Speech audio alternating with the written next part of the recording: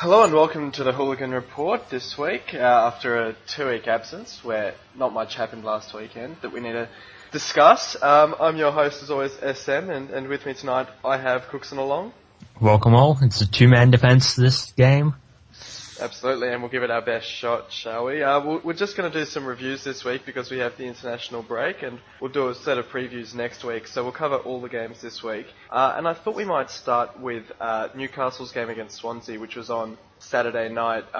Cookson, I don't know if you saw the highlights of this one, but impressive by Newcastle to get another draw, and I think they're starting to get a little bit of momentum now under Pardew, and maybe they've turned a corner. They potentially have. I mean, they're not as bad as they have been before, but you'd hope, hopefully, for Newcastle fans that they can build on results, lead to bigger and better things, get some wins on the board.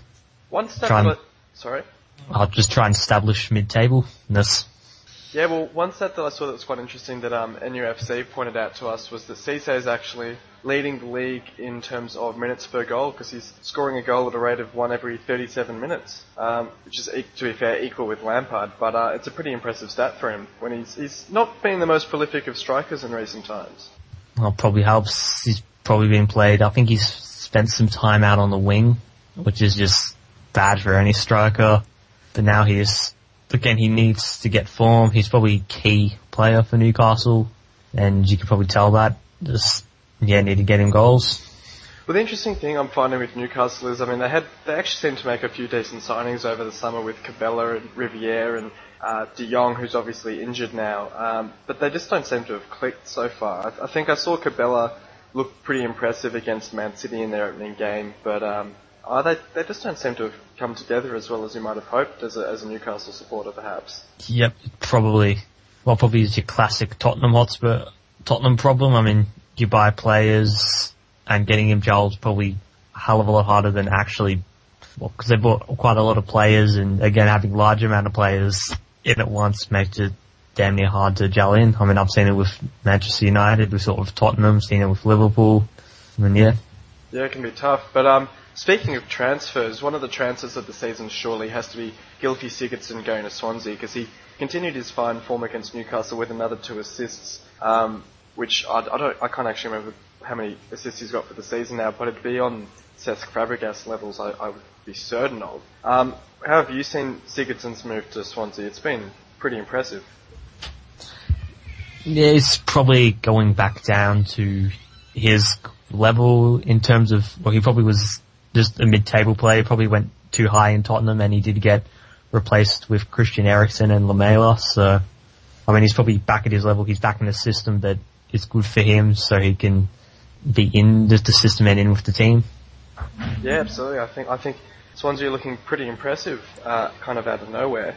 The next game I thought we'd review is Leicester's game against Burnley, which is a little bit interesting because obviously Burnley had failed to score a goal since the opening day of the season against Chelsea, but managed to get, I think it was the 94th minute even, an absolute stunner of a free kick to snatch a point against Leicester, who obviously have been in some pretty decent form lately. So it's a pretty good result for Burnley. Yep, I mean, the drought's finally over for them. They've had to experience the joy of a goal again, and they probably do need to start scoring in quick. I mean, what was it, like 5 games without a goal, something like that? Something like that, yeah. I think it was 570 minutes or something even crazy like that. So yeah, it's probably just, again, it's good for them. They can start hopefully to build on this draw, try and go step by step and see where they can get up the table. I mean, Leicester were pretty solid, but again, I didn't see probably much of this game, to be honest. Yeah, I mean, I've only caught the highlights myself. Leicester looked a little bit suspect in defence for Burnley's first goal, though they did look impressive because I believe they scored a minute after Burnley scored. So it continues a bit of a habit of Leicester of scoring pretty quick goals after conceding, which is obviously quite a good habit to get into. I mean, you don't drop your heads, you get right back into the game. So it's good to see from their point of view. So it was a bit of an interesting one. I suppose it was the first of the battles of the teams that have been promoted, so it was quite interesting to see that it ended in a draw. The next game I thought we'd cover was Liverpool against West Brom, which proved it could have been a bit of a banana skin for Liverpool. I mean, they haven't done too well against West Brom of late. They dropped Balotelli to the bench, but they managed to grind out the win. Yeah, it's probably good for Liverpool to start winning because they've looked defensively quite shocking. I mean, and I do feel there probably is an over-reliance on a few players in their team, such as Sterling and Henderson. Yeah. And of course, Sturridge as well. But yeah, they really do need to work on their defense. I mean, because they're facing Real Madrid next, and with the form Ronaldo's in, you'd back him to score a hat-trick, wouldn't you? Yeah, well, pretty much, the way they're looking. I mean, it was tough on West Brom in some sense, because Berahino could have buried a couple of chances that he had. Though I think Henderson scoring the goal after Sterling was pushed over was quite lucky, because they really deserved a penalty out of that, and I was quite surprised it wasn't given in the end. But their defence is looking quite shaky still, and it's something that we highlighted earlier in the season as well. They just don't seem to have settled on a decent defensive pairing. And did Lambert start the game, I believe? Or am I thinking of a different game? I think he did. I mean, they probably had a midweek fixture, so he probably started one of them. That's interesting, because he's looked very average. I mean, I think we all suspected it when they bought him that he wasn't going to prove to be too impressive, but you'd hoped for a little bit of a better return from him. Yeah, it's probably he's a squad player, really. You expect him to play maybe 10 games this season, and if he can score like 3 goals, that would just be probably the return on what they expect, to be honest. Yeah. West Brom had 2 wins in a row, but they've lost this one. They're looking okay. I mean, obviously, appointing Alan Irvine, everyone kind of thought that they'd be almost relegation certainties. Weren't showing too much ambition, but they're sort of getting themselves together. They scored 4 against Burnley last week. Managed to score again against Liverpool. Berahino's looking a decent prospect. So I actually reckon he's one who'll probably move on at the end of the season to a bigger club. He's, a decent young English prospect. So he's gone to Arsenal? Yeah, it's good to see him going to Arsenal, or maybe like an Everton or something like that. Depends who rates him. But I think he scored 5 for the season already, something like that. 4 or 5 for the season. He's on 5, second on the table. Yeah, so pretty good from him. And a team like West Brom, who aren't scoring a whole lot of goals, I think he's pretty much got all their goals. Well, they all count. They all count, absolutely. Next game I wanted to review was Sunderland's game against Stoke. The draw specialist Sunderland finally managed to get a win on the board in a 3-1 win, which is a surprisingly open game between these two sides. You would have maybe thought it'd be a bit more dour and defensive, but it was good to see a couple of goals in this one. Did you catch any of the highlights of this? No, not really. It was on TV when I wasn't in the room. Yeah, I don't think it's really one that you keep an eye out for. But finally decent to get a win on the board for Sunderland. I think Poyet made the comment after the game that perspective sort of shifts when they had, I think, 5 wins and a loss from their first 6 games, but now they've got a win for their 7th game. It suddenly means that they've only lost once in their first 7 games, which reads pretty well for them compared to how they were last season. Yep, we're losing and having a great escape. Yeah. I actually think it's a year ago today that Poyet got appointed. I think I saw it, the Premier League Post, so bit of a difference a year can make for them. They're looking a lot more impressive this season, I must say. They've kind of broken that cycle. I think they kind of, for a few seasons, had that cycle where they'd appoint a new manager and then start the next season pretty poorly and sack the manager and appoint another one, and just kept going on that sort of direction. So it's good to see them sort of pushing up into mid-table. Yep, just trying to get there. I mean, it's pretty much step by step, really, to get up to the mid-table. Just got to get out of relegation and get up to 14th, and eventually, hopefully, they're probably aiming for 10th place, to be honest, with the logjam of teams in there. Yeah, there are quite a few teams in there, and one of the other sides in there was my side, who played Crystal Palace in the last of the midnight games. Decent 2-0 win in the end, which is good to see, because there's been a few defensive frailties for Hull in recent weeks, conceding late goals and choking on leads, so it was good to see a very clinical performance rounding out a 2-0 win. And Diami's continued some absolutely spectacular form in scoring in 3 of his first 4 games with the club. I don't think you can ask much more from a recruit, but a bit disappointing for Palace. I think it was their first loss under Warnock. Well, we probably did expect Palace to lose under Warnock. Just took a while though, but yeah. Yeah, they lasted a bit longer than expected, but I was surprised that their only previous loss for the season was against Arsenal, so everyone was sort of predicting them to drop off a cliff with Pulis leaving, but it was good to see them sort of prove the doubters wrong and get a few wins and draws on the board and get towards that mid-table that they kind of come to call their own after the last 12 months. Yep. Yeah. I was probably Palace. Again, they're probably hoping to consolidate again, mid-table again. They're probably having a bit shaky in defence. I mean, really, they've conceded 12 goals already, but they are scoring goals, which is probably helpful. Yeah, I think Jedinek's in some decent form for them. I think he scored a couple. So from an Aussie perspective, it's pretty good to see. And we continue our run. I think it's our last 5 games now. We've scored 2 goals each game. So it's good to see that we're getting the goals on the board and the clean sheets. And Jelavic is another one who scored another goal, and that's 4 for the season for him now. I think it's already equalled his whole tally for last season. So it's good to see a couple of players in some decent form. And we've got Arsenal up next, which we'll talk about next week. But rubbing my hands together for a nice little stash with Cruyff, and hopefully get him on the show next week so we can have a bit of a chat about that one. Yep. But the last game for Saturday to talk about was Aston Villa against Man City, and this is another one where Aston Villa have proved City a few problems in the past, and you maybe could have seen some sort of result for Villa, but it took until I think the 83rd minute for City to break through, but then you saw goals from Toure and Aguero that pretty quickly finished Villa off. I think it was Toure's first goal for the season as well. Yeah, it was probably a really tight game. I mean, Villa, they did what they're hoping to do when they faced the big team, which is just defend like hell and hopefully get through, but there probably are some issues to Villa. I mean, how many goals do you reckon they've scored this season? Oh, well, look, I know they scored 2 against us. I'll say they scored, 5? 4. 4? Yeah, jeez. So they've scored half their goals against us. That's equal with Queen's Park Rangers. For the least, yeah. Yes. No, Burnley has less than Newcastle. Of course, Burnley. It's a bit concerning for them. I mean, obviously at least they're keeping decent defence, because I think they've got a couple of clean sheets for the season. But yeah, that's why, I mean, as I mentioned about Hull, it's actually, as much as you want to have a good defence, and wins are built on having a good defence and keeping clean sheets, if you're not scoring regularly, it can be quite concerning, because it's hard to turn those draws into wins. Yeah, they are probably still missing Benteke.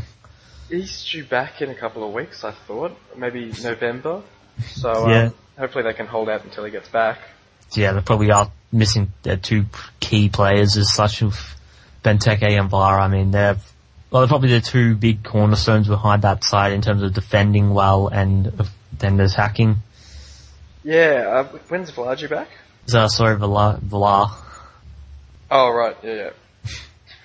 And I think they're in the middle of a pretty tough run at the moment in terms of games, because they had Arsenal last week, City this week, and I think they've got United coming up soon as well. Or have they already played you guys? No, they have not. So I think they've had Chelsea as well, haven't they? So they've had a bit of a tough run at the moment. But if they can pull out the other side in a still respectable league position, they look like they're set to sort of avoid that relegation battle. But who knows? You never know. Days. Yeah, it's still early days. One side that's certainly looking like they're pretty close to the relegation zone is Everton, who went down to your mob in the early game Sunday night.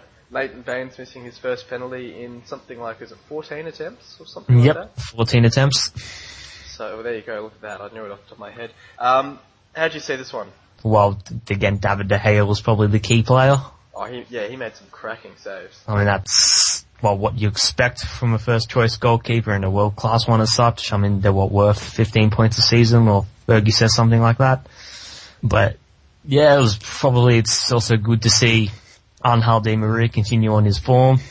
He and Falcao are striking up a pretty decent partnership. It's quite similar to Fabregas and Costa at Chelsea. Yeah, just the thing about Falcao is that he got the first goal, which is good. I mean, but what's really impressing me is, I thought he had a bad game as such, as he was panicky in front of goal, but when I watched the replay, it's just his movement was just that good and great. He just gets into the right positions for it, but I probably still do think that Van Persie should be dropped.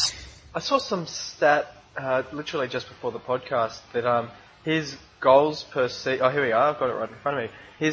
His league goals excluding penalties has dropped per 90 minutes from 0.82 goals per 90 minutes in 2010-11 with Arsenal down to 0.57 with United in 2013-14 to 0.36 this season, and it's just gone down each season from 10-11 to 11-12 to 12-13 and so on. So as you say, maybe he needs to drop to the bench because he's looking pretty concerning by those numbers.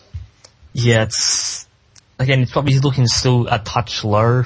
I mean, his build-up play is good. He's just, again, he's looking slow. And he's just probably lacking the greatness that he once had. Again, happens with old age. And when you've got the attacking options that you guys have, you do have that liberty to drop him to the bench to rest him or give him a wake-up call or whatever he needs to get his head together. Switch to a 4-3-3, which I'm hoping for. Well, that would be interesting. I mean, where would you play Matter, in the centre of the park? No, pretty much would be what it would be. Well, it's odds formation, but pretty much be Rooney is kind of a number 10 second striker, with Di Maria and Januzaj as wingers, hopefully behind a midfield of Blind and Herrera. So Rooney up front with Falcao? Yeah, that's what I'd probably hope for with, again, probably what the whole plan is to have. Well, how I see it is that we're probably going to get a midfielder in January, have Herrera as the number 10. Okay. So, yeah. The other side of the coin, obviously, is Everton, who slipped to 17th, and they've had a pretty lacklustre start to the season. Admittedly, they've played some pretty tough sides already. They've played Chelsea, they've played Liverpool, they've played you guys. So it's been a pretty tough start for them, and I think they're going to come into a couple of easier games now. But it'd be pretty concerning as an Everton supporter to only have one win to start the season when they have had games against Leicester, against West Brom. And I suppose they've also played Arsenal, where I think they actually were leading until late in the game from memory. So, how do you reckon, as an Everton supporter, they would view the start of the season? I suppose balanced on expectations they would have had pre-season. Probably not that good. I mean, they probably would expect to be on 10 points by now or thereabouts, and it's just they look good. They look pretty decent in general play. It's just Lukaku is bang out of form. Yeah, I think he's got, one goal for the season? Yeah, and he was... scored against West Brom, yeah. He was stuck in, like an 18 in Paddy McNair's pocket. Yeah, and they're still looking defensively solid as such, but again, they're probably they're probably lacking a bit of extra intensity that you'd get, and of course with their European fixtures, I mean, they had to go play Wolfsburg and go to Russia and all that. That doesn't help. Yeah. Well, I think they've now lost both their matches following their European games. Yeah. I mean, it's probably just... You reckon that they probably hope to just build into the season? I mean, get rid of the hard fixtures, which they've done, and just go on a decent run of form, play some great football and see what happens? The problem is, of course, that starting this far behind the pack is, even if they do have easier games, there's a lot more pressure on the players and the crowd will be restless. If they go a goal behind, or if they take a while to score, there is the potential that the crowd will get on their backs, or it'll get into the players' minds that there's a lot of pressure on them to win all the easy games. Whereas if they had a few more wins on the board already, there might not be that sort of immediate pressure on them. Yeah. So it's interesting days for Everton, so we'll have to see how they go. The other one of the interesting games from Sunday night was Spurs against Southampton, with Pochettino playing his former club, and you could see what it meant to the Spurs players when they won this game, because quite a few of them showed quite a lot of passion at the final whistle following their 1-0 against Southampton, and they almost didn't get it. I think Mane for Southampton missed an absolute sitter from about 3 yards out, and Pele had a few decent chances as well. So Spurs are another one who've started the season quite slowly. I think this is only their second or maybe their third win for the season. Yeah, but again, it's third win, but again, relative to teams around them, I mean, apart from Manchester City and Chelsea, I mean, all the other teams have probably dropped points that they shouldn't have. But again, Tottenham look pretty good. Well, they look decent in patches. I mean, they got Eriksen, who's been in pretty great form, I say. And Shadley's been pretty outstanding for them as well. I think he got the assist for the goal, and he's contributed a couple himself as well. And I think we bagged him in the World Cup podcast. Yeah.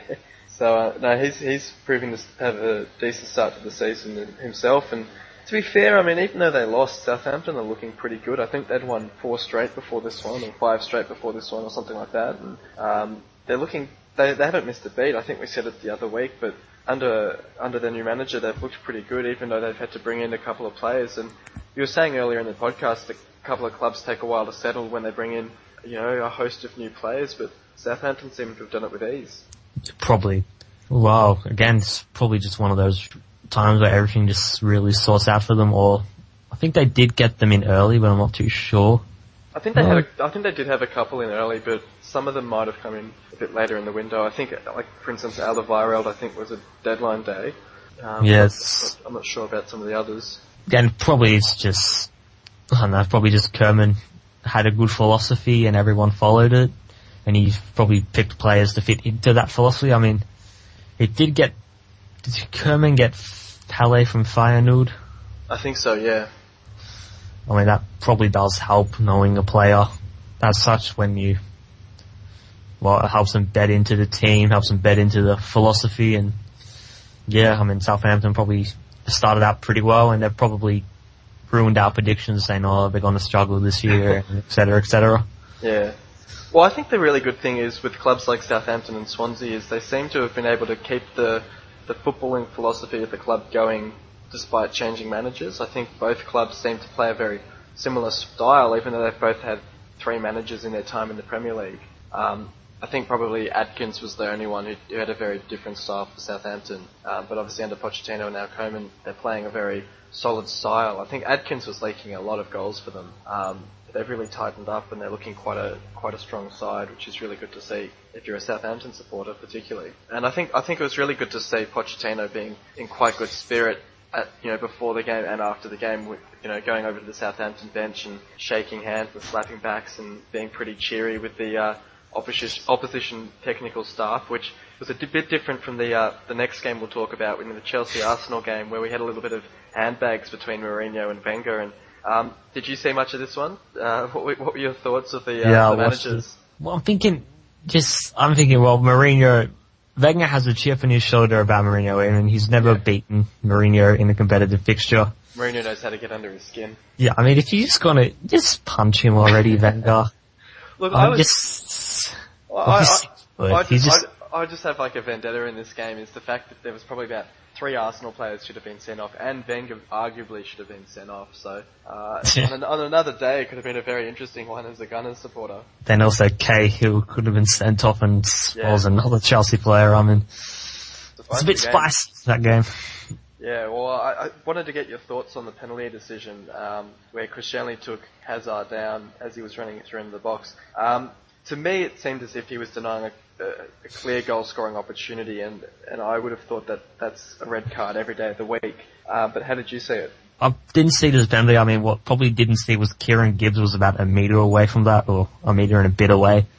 What I never understand is the rule that he has to be the last man, or is the rule denying a clear goal-scoring opportunity? It's denying a clear goal-scoring opportunity. So we have to assume that he would skip around because he was going on to the... That's sort of that here. He was going on probably on into where Gibbs was, or Gibbs was nearby, which wouldn't make it exactly clear. I suppose so, yeah. I guess it's the only grey area. But I wouldn't really call that to be Koscielny's fault. I mean, the midfield was just non-existent in that run. Oh yeah, he just waltzed through them. Koscielny basically had no choice, and it worked. Well, it didn't really work out for him because they conceded, but at least he stayed on the pitch and held the run. What about your thoughts on the Welbeck tackle at the end of the game? That was another one that seemed quite a clear red to me. Both feet left the ground, studs up. Yeah, it's very clear red card. I mean, pretty dangerous as well. I mean, it's just the same, pretty similar to how Cahill went through Sanchez, which causes the handbags between Mourinho and Wenger. Yeah. So there were a few interesting tackles in that game, and the other talking point obviously is Costa continuing his great goal scoring form, with a nice little chip over Szczesny. Szczesny. Fabianski's at Swansea now. But yeah, so I mean, obviously Chelsea have a very good record against Arsenal under Mourinho. As you said, they haven't lost a single game, and they're now sitting pretty clear at the top of the table. So you'd have to say they're pretty much favourites for the title at this stage. Yeah, I mean they pretty much found players who they needed to buy and they bought them, And then they sold off David Luiz as well, so... I just can't believe that they ended up making a profit in that window. Because they just did some fantastic business. Don't underestimate the power of idiots in football. Yeah, absolutely. The last game of the weekend was West Ham against Queen's Park Rangers, and it was a fairly predictable result in the end, to be honest. A comfortable 2-0 win for West Ham, and QPR slipped further and further into danger. I saw on the board today that Redknapp's actually overtaken Pardew as favourite for the first manager to get the sack, even though I believe they offered him a new contract a couple of weeks ago. So, how do you see QPR's prospects, I suppose? They're not bright. I mean, that's putting it plainly and obvious and short, sharp, but yeah, they just look terrible. I mean, defensively, they're very suspect. I mean, your key defender's a 35-year-old man who's, let's be honest, I love Rio, but he's past it. I think, yeah, we've said on the board, it's when you've shown your intent when you're signing someone like Rio. To be fair, they've brought in a few decent young players. They got Leroy Fer, Charlie Austin's pretty impressive and was with them last season as well. So they've got a bit of youth in the side, but it does remind me a lot of their previous season in the Premier League, where they did load up on those older players who just didn't really do it for them in the end. Joey Barton in midfield just doesn't look that impressive, and he seems to think he's some wonder kid with free kicks. Doesn't seem to work out. Or at least they've got Cranshaw now who can take a couple, but...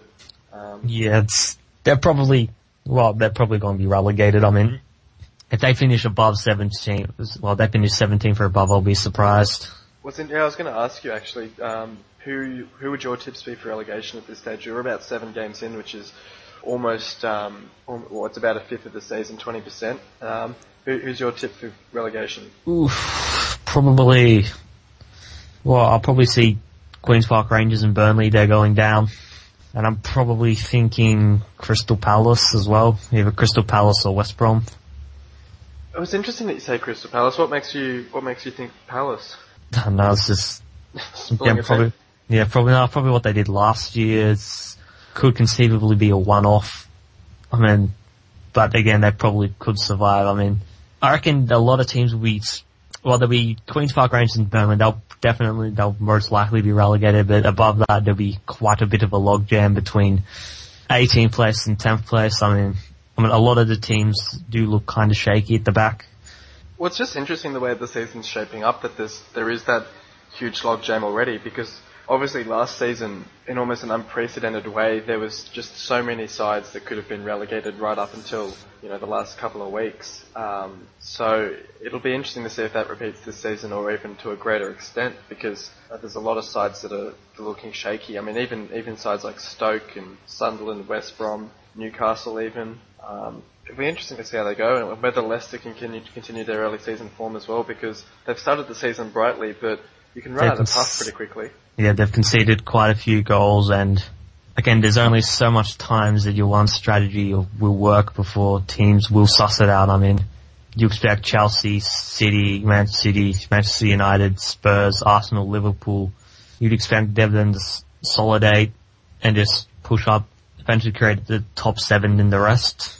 Yeah. It'll be interesting to see how Swansea go, because the way they've started the season, at least, they're looking very comfortable, and they're not a sort of side where I could see, as you say about Leicester, where teams will figure them out. Swansea aren't that sort of side where that could suddenly turn their results. I think last season's kind of deceived us in the sense that they struggled with Europa, so that saw their league position dip. But the previous season, they were looking pretty decent. I think they finished top 10, so I could probably see them doing it again.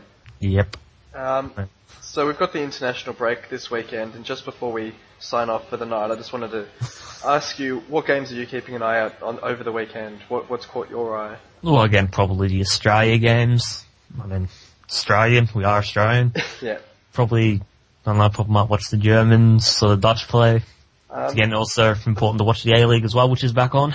Well, I was going to say I'm quite excited that the A-League's starting up, because I'll be getting along to the Sydney FC and Melbourne City game on the weekend to watch the former Hull City captain Robert Corrin run out. Not David Villa?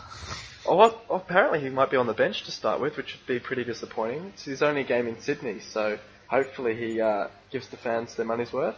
Yep. And I couldn't actually find a decent dive for this week's Fell on the Floor. Oh, yeah. There wasn't one? I couldn't find a decent one to find. I saw last night. I can't remember what it was. It was a championship game, I think. There was a guy that absolutely killed it on the floor. I'll see if I can dig up the YouTube clip and I'll post it on the board. But it was absolutely hilarious to watch. So I think that would definitely take it out this week if I can find it. Sorry? What we're gonna do, I can't find one, so we'll have a retrospective one. Ashley Young, you're in the book. Oh, Ashley, where do you start? There's so many to pick from. That's just only the first one, there's plenty more, but... Probably, yeah. Well, you're saying that you'll keep an eye on the Germany games. I think they're playing Ireland in the second of their games, which I'll be very keenly watching as a bit part Irish fan, and all their Hull City players in the squad. And I did actually want to make a note, I mentioned it on the board, Brian Lenihan, I think he's 20 years old, and he hasn't played a senior game for us yet. He's just transferred over from Cork City. He's a right back for Ireland, and with Seamus Coleman out injured, they've actually called him up to the squad, and he's in line to play against Gibraltar, I think, and potentially Germany, depending on how he goes against Gibraltar. So that could be an interesting one to keep an eye out for, because I don't think we've ever had a player who hasn't played a game for us, but's in the international side. So I'll definitely be keeping an eye out for that. But a quick prediction on that game. How many litres of beer do you reckon will be drunk? In the Germany-Ireland game? Yes. Oh, there's going to be a lot of beer drunk at that one. And hopefully the festivities stay quite merry and happy and nothing turns sour. And the plumbing works? Absolutely, and the plumbing works. Do you know if it's a home game for Germany, or would it be in Ireland? Just having a look here. I think it's in Germany, so that will be quite an interesting one. Obviously, you'd expect Germany to win that one, but from memory, last time out, they struggled a little bit against Scotland. I think Scotland scored against them, actually. Gave them a bit of a scare. Yeah, it was like a last gasp winner or something like that. Yeah, I believe so. So, no, I'll be keeping an eye on that one as well, so we'll have to see how they go. Were there any closing thoughts from you before we sign off? Well, there is probably some... Well, I mean, Cristiano Ronaldo, really, I mean... Was it like 20... ridiculous, like, what was it, 14 goals already? Yep. And it's just October, so he's on rate to score. Let's just do some quick maths. Quite a lot of goals. We'll have to see how it goes. Yeah, he's started in some pretty incredible form. But we'll be back next week to preview the next round of games in the EPL. But until then, thank you all for listening, and thanks for coming along tonight, Cooksen. It's just a two-man band tonight, but I think we pulled it off pretty well. No worries. And I'll see you next week, and to everyone else, I'll see you on the forums.